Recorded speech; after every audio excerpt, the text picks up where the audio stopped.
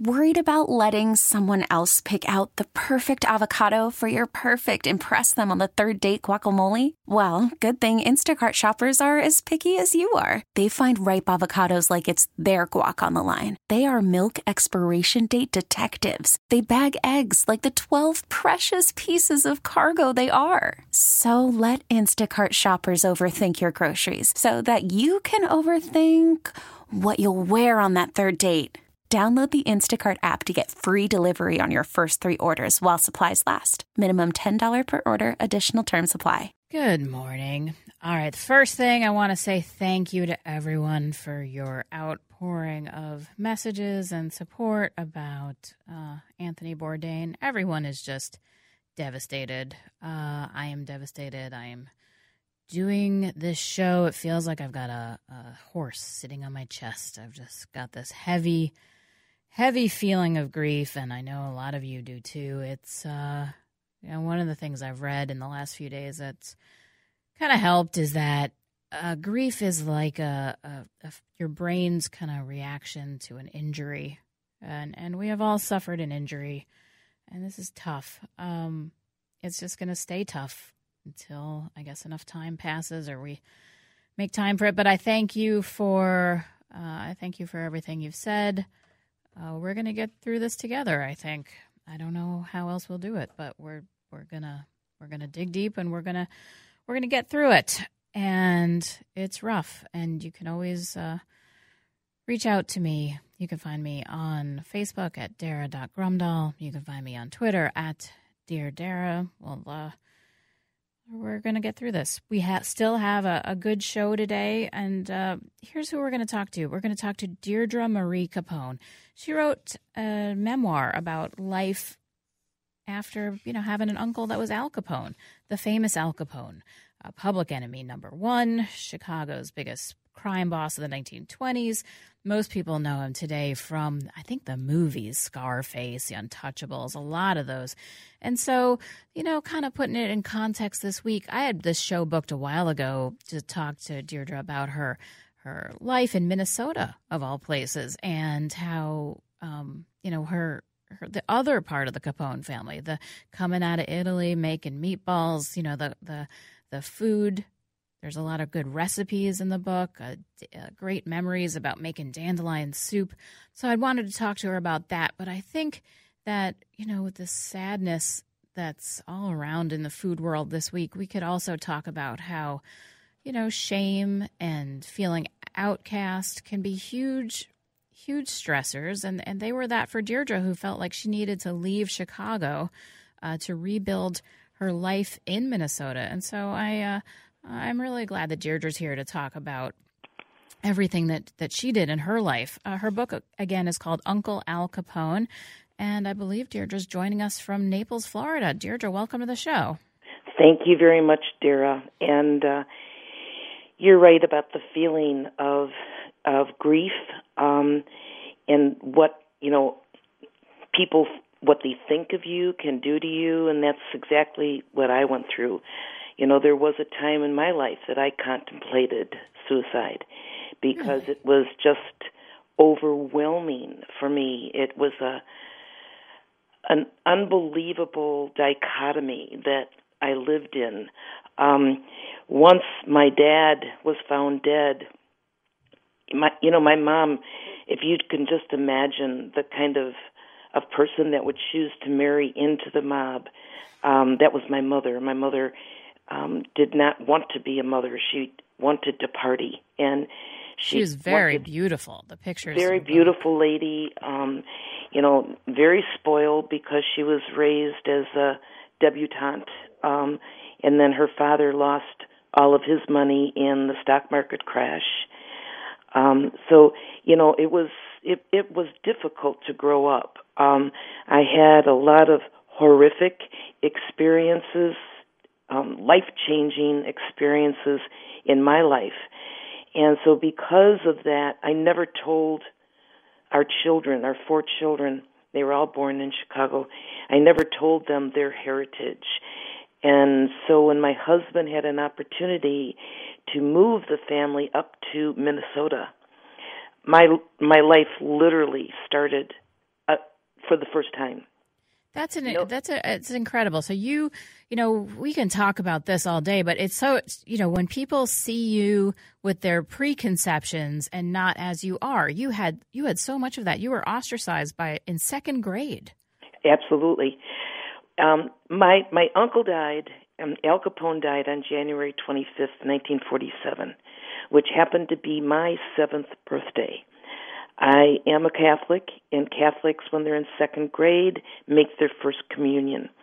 And back in those, the olden days, as I call them, the olden days, they always made their first communion on Mother's Day.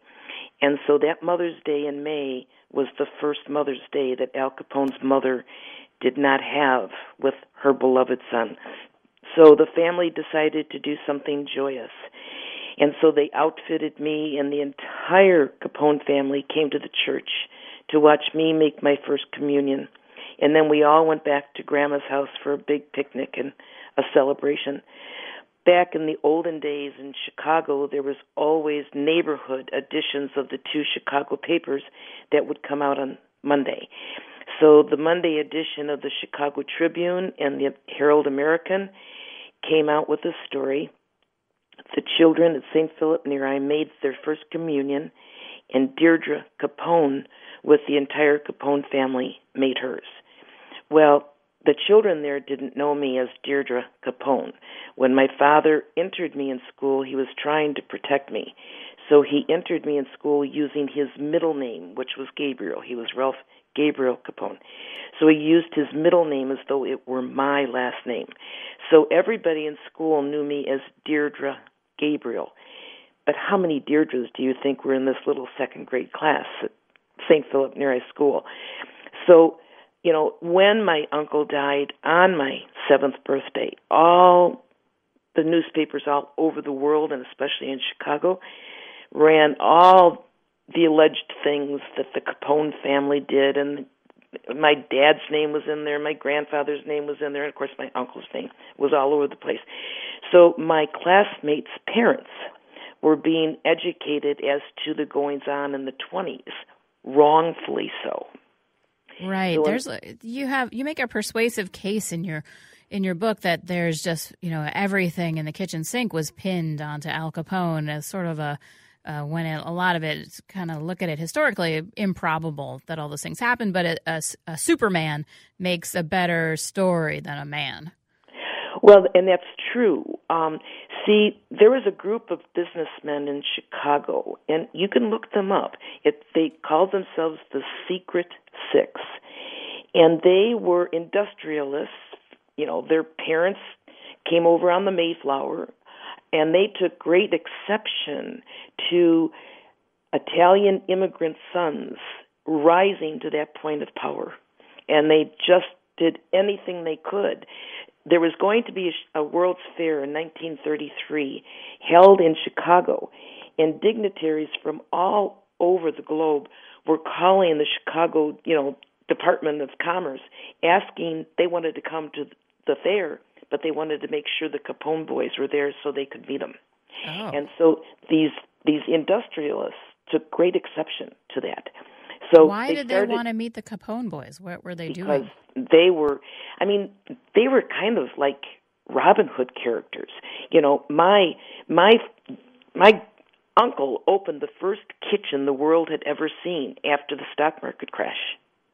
Oh, what do you mean, the first kitchen the world had ever seen? Soup kitchen. Oh, soup kitchen. They fed people who lost all their money in the stock market crash for over a year.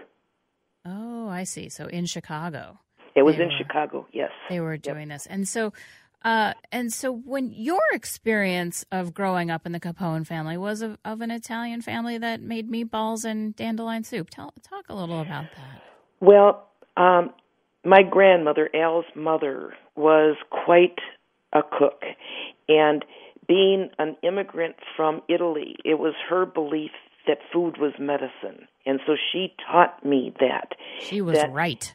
She is absolutely right. And she had a law in that family that you could not argue at the table, because she felt that when you were arguing your stomach formed acid, and it would change the consistency of all the good food that you put in there, and it would turn to poison. So she instilled in me a lot of those concepts. I am a cook. I'm a cook today, and I strongly believe that food is medicine and that people should pay attention to the things that they are consuming. And so you have a great thing in your book about dandelion soup. A lot of people are not familiar with that today. What is dandelion soup? And I believe we're past season for it, so this isn't a go how-to, but talk to us about that. It's past season because it's in the spring. Every spring I would go over to Grandma Capone's house and help her gather dandelions from the yard, and she taught me how to get them before they had the flower on there and stuff like that. And then my job was to properly bathe them so that all the dirt would get out of them. And then she would make dandelion soup out of that. We would have dandelion greens and salads and dandelion soup every spring because your house was all closed up all winter, and of course back then you heated your house with either wood or coal. You didn't have gas at that time.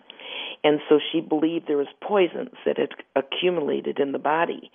And the dandelion greens had this essence in there that would, rhubarb also does the same thing. So you know how, everybody does rhubarb in the springtime too. But it would absorb some of these poisons from your blood and clean out the blood and then get you ready for summer.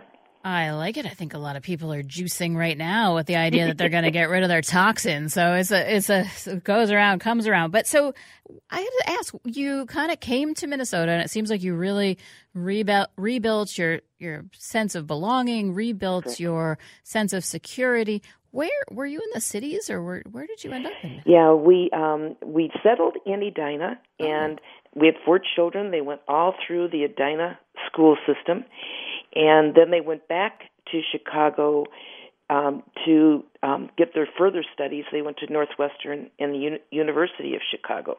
And it was at that time in the 80s where the movie The Untouchables came out. Oh, yeah. And that movie, in my opinion, put a whole ugly face on the whole Prohibition era. And so people were, again, wrongly educated as to what happened during Prohibition. Let's just, before we go back to that, let's just talk about, so Edina ended up being a real healing place for you and your family. Oh, yes, absolutely. Except that I was home one day, and my 11-year-old son came home from school, and I said, "Hey, Bob, what did you learn in school today?" And he says, "Oh, we're studying about this gangster called Al Capone." And I in fact, it caught my breath. It was like somebody sucker punched me, and I couldn't breathe for a minute. So, later on that day, I went to my husband. I said, "Honey, we're going to have to tell the children their heritage. I never told them." So after all the children were home, we called them into the kitchen, and I'm sitting there, and my husband is kind of standing behind me holding my hand, so they knew something was up. And I said, "Kids, I've got something to tell you." And they're looking at me, and I said, "I was born Dierdre Marie Capone. Al Capone was my uncle. And so help me God, Dara," that they looked at each other, then they looked back at me, and the 4 of them in unison said, "Cool, Mom." Well, I wasn't expecting that response. I thought they were going to hate me because I used to hate God for making me a Capone. Once my dad died, see, my mother's family were aristocratic. They abandoned her when she, ran away and married, Al Capone's nephew. They would have nothing to do with her. I was her only child with my father. My mother had another child, but he's my half-brother. And so I was this outcast into my mother's family because I still would go over and be with my dad, be with the Capone family, but I was never allowed to mention anybody's name or tell anybody what I ate, what I did, anything, because, they didn't like the Capones, wanted nothing to do with them. So my mother was always trying to adopt me out. She was trying to get rid of me many, many, many times. You say in the book that you would go to your dad's, kind of Wisconsin fishing camp for 3 months at a time. Correct. They just wanted me gone. They wanted nothing to do with me. My brother was a different entity. He was, they thought he was going to be president of the United States, and I was just this nothing child and to get rid of me. As a matter of fact, when I was a young adult, my mother went and changed her legal name so she could never be called, Elizabeth Capone again. She changed it to Gabriel, and but she didn't bother. She said, "You don't need your name changed. You'll get it changed when you get married." So it was just, I was just this nothing of a person. Well, once I moved to Minnesota, whoa, my wings spread, and I did things up there that were truly incredible. But I loved the 25 years that we lived there. I still have 3 of our 4 children live in the Twin Cities right now. Oh, really? They might be listening to you. See, hopefully.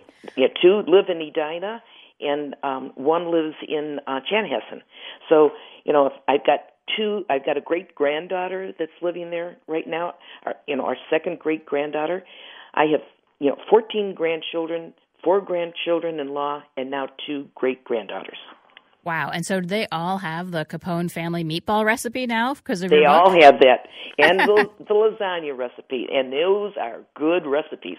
The recipes that I put in there, dear, are authentic, Capone recipes. And I've got, at first I was going to make my story a cookbook, but there are lots of rules and regulations to write a cookbook. You've got to have all the recipes tested a number of times, and, it's got to be printed on certain kind of paper with certain kinds of measurements. And, I didn't have measurements. It was a pinch of this, and if you tasted it and it tasted right, fine, go.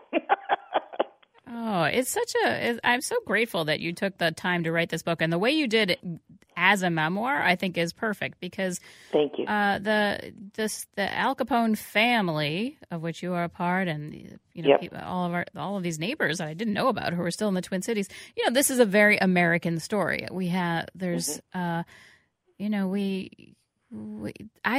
I think that we could do a lot of good in this country by being kind, by thinking about what we really, who we all are, and who, we're all here together, and we've all got to make this Correct. work. And your family is a big part of that story.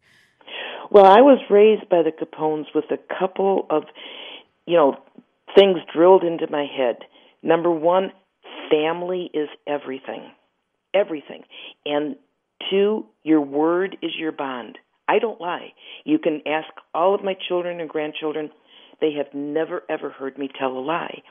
And the other thing that they taught me, never let your head get too big for your hat. That's a good one. That's a good one. All right. Well, I cannot thank you enough for for just revealing so much and for being so intimate and letting us all into your story. The book is Uncle Al Capone, The Untold Story from Inside His Family. Correct. By Dierdre Marie Capone. And you, my dear, thank you so much. I appreciate you so much. Thank you very much, and I hope I brightened your day. You really did. Good. Right. I'm happy. All right. Ciao. Ciao. When we come back, we're going to continue our look at the past. I've got Denitta Ward, and she's written a whole book about Prohibition cocktails. It's an interesting topic, and we'll get to it when we come back. All right, Dara here from Minneapolis St. Paul Magazine. You can definitely, I'm getting questions about what I wrote about Anthony Bourdain. It's up at mspmag.com, and there's a link on my Facebook page. And the sadness, it's a big one. But here's what we're going to talk about now. Denitta Ward, she's a best-selling novelist. She writes books set in the Roaring '20s, and writing all these books led to her newest book, which of course caught my eye, Prohibition Cocktails. The reason she did this, so by day, she is the assistant vice chancellor for research at a university, and she was very good at research, looked into it for her novels, and this is kind of what came out of it. So I'm very intrigued. We talk a lot in the cocktail world about kind of pre-Prohibition cocktails, during Prohibition, but I feel that a lot of the things that we talk about are not true because there were no ingredients during Prohibition. So that's why I wanted to talk to Denitta Ward, and she's got a website, Denitta.com. It's Denitta. If you want to follow along on the website, Denitta.com. Denitta Ward, welcome to the show. Thank you for doing this. Thank you for having me, Dara. Yeah, Prohibition was a fascinating time in American history. The legislators got together. Actually, a congressman from Minnesota was the sponsor of the legislation. Good old Volstead with his Volstead Act. We have a bunch of bars in town now named after him. It's very ironic. Good tribute. Capture that history. That's right. And then what did you find about the real drinking of Prohibition? Because, you read things like, The Great Gatsby, and it just seems like people were just drinking straight whiskey. What were they really drinking, though? So it was what people called bathtub gin, and it wasn't always gin. Sometimes it was grain alcohol with flavorings put in. Rum was being imported from Cuba and some of the islands, and from Canada. It was being brought down, but a lot of it was just being made locally. So if you look around your state and the other states, there were suppliers hidden everywhere.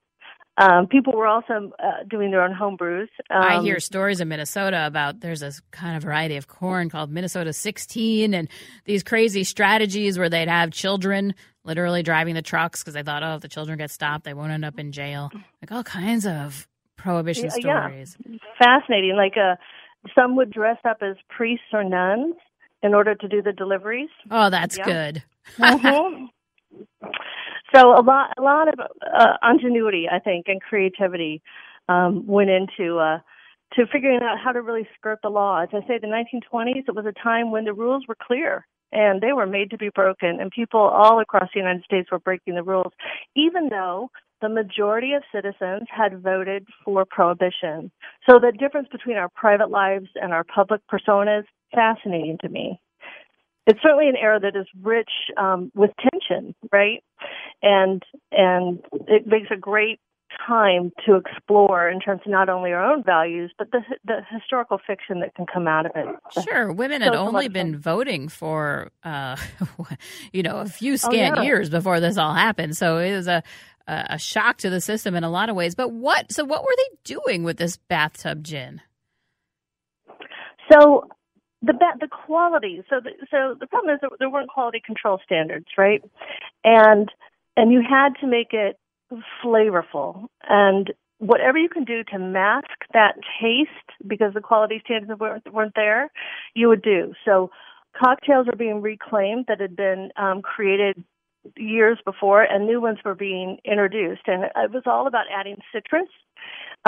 That's when we first started seeing a lot of sweetness come into the drinks.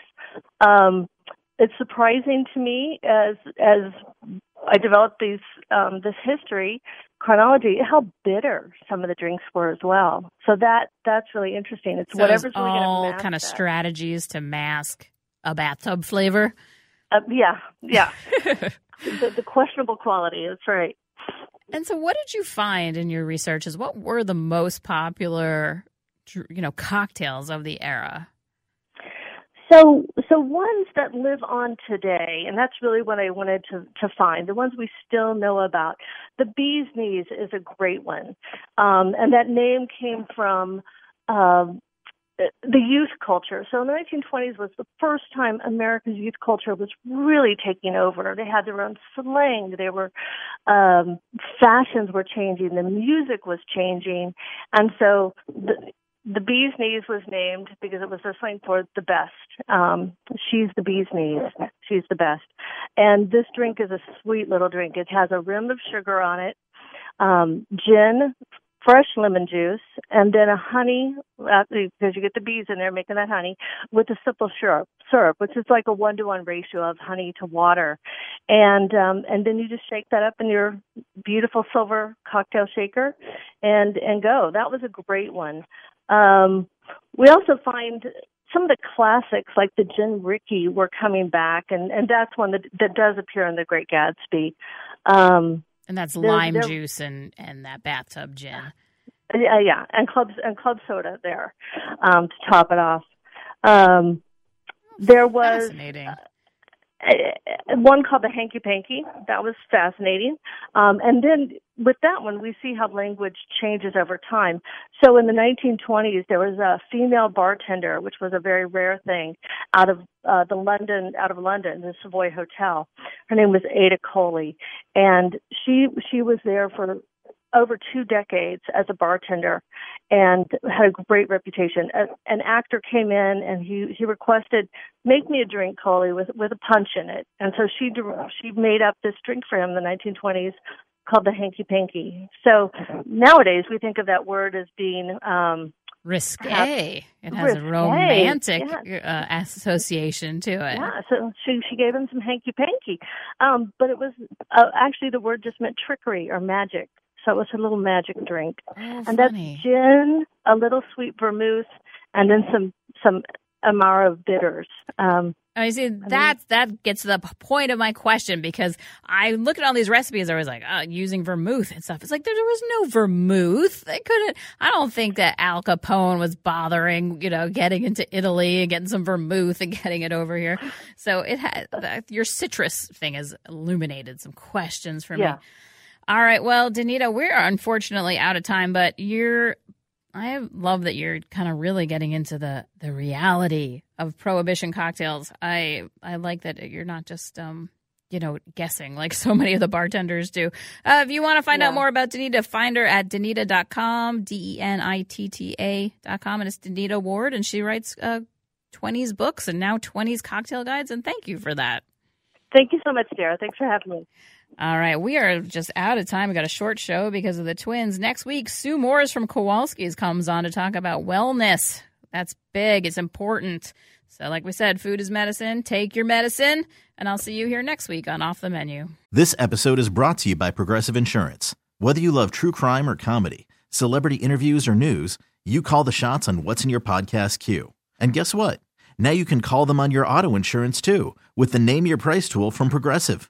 It works just the way it sounds. You tell Progressive how much you want to pay for car insurance, and they'll show you coverage options that fit your budget. Get your quote today at Progressive.com to join the over 28 million drivers who trust Progressive. Progressive Casualty Insurance Company and Affiliates. Price and coverage match limited by state law.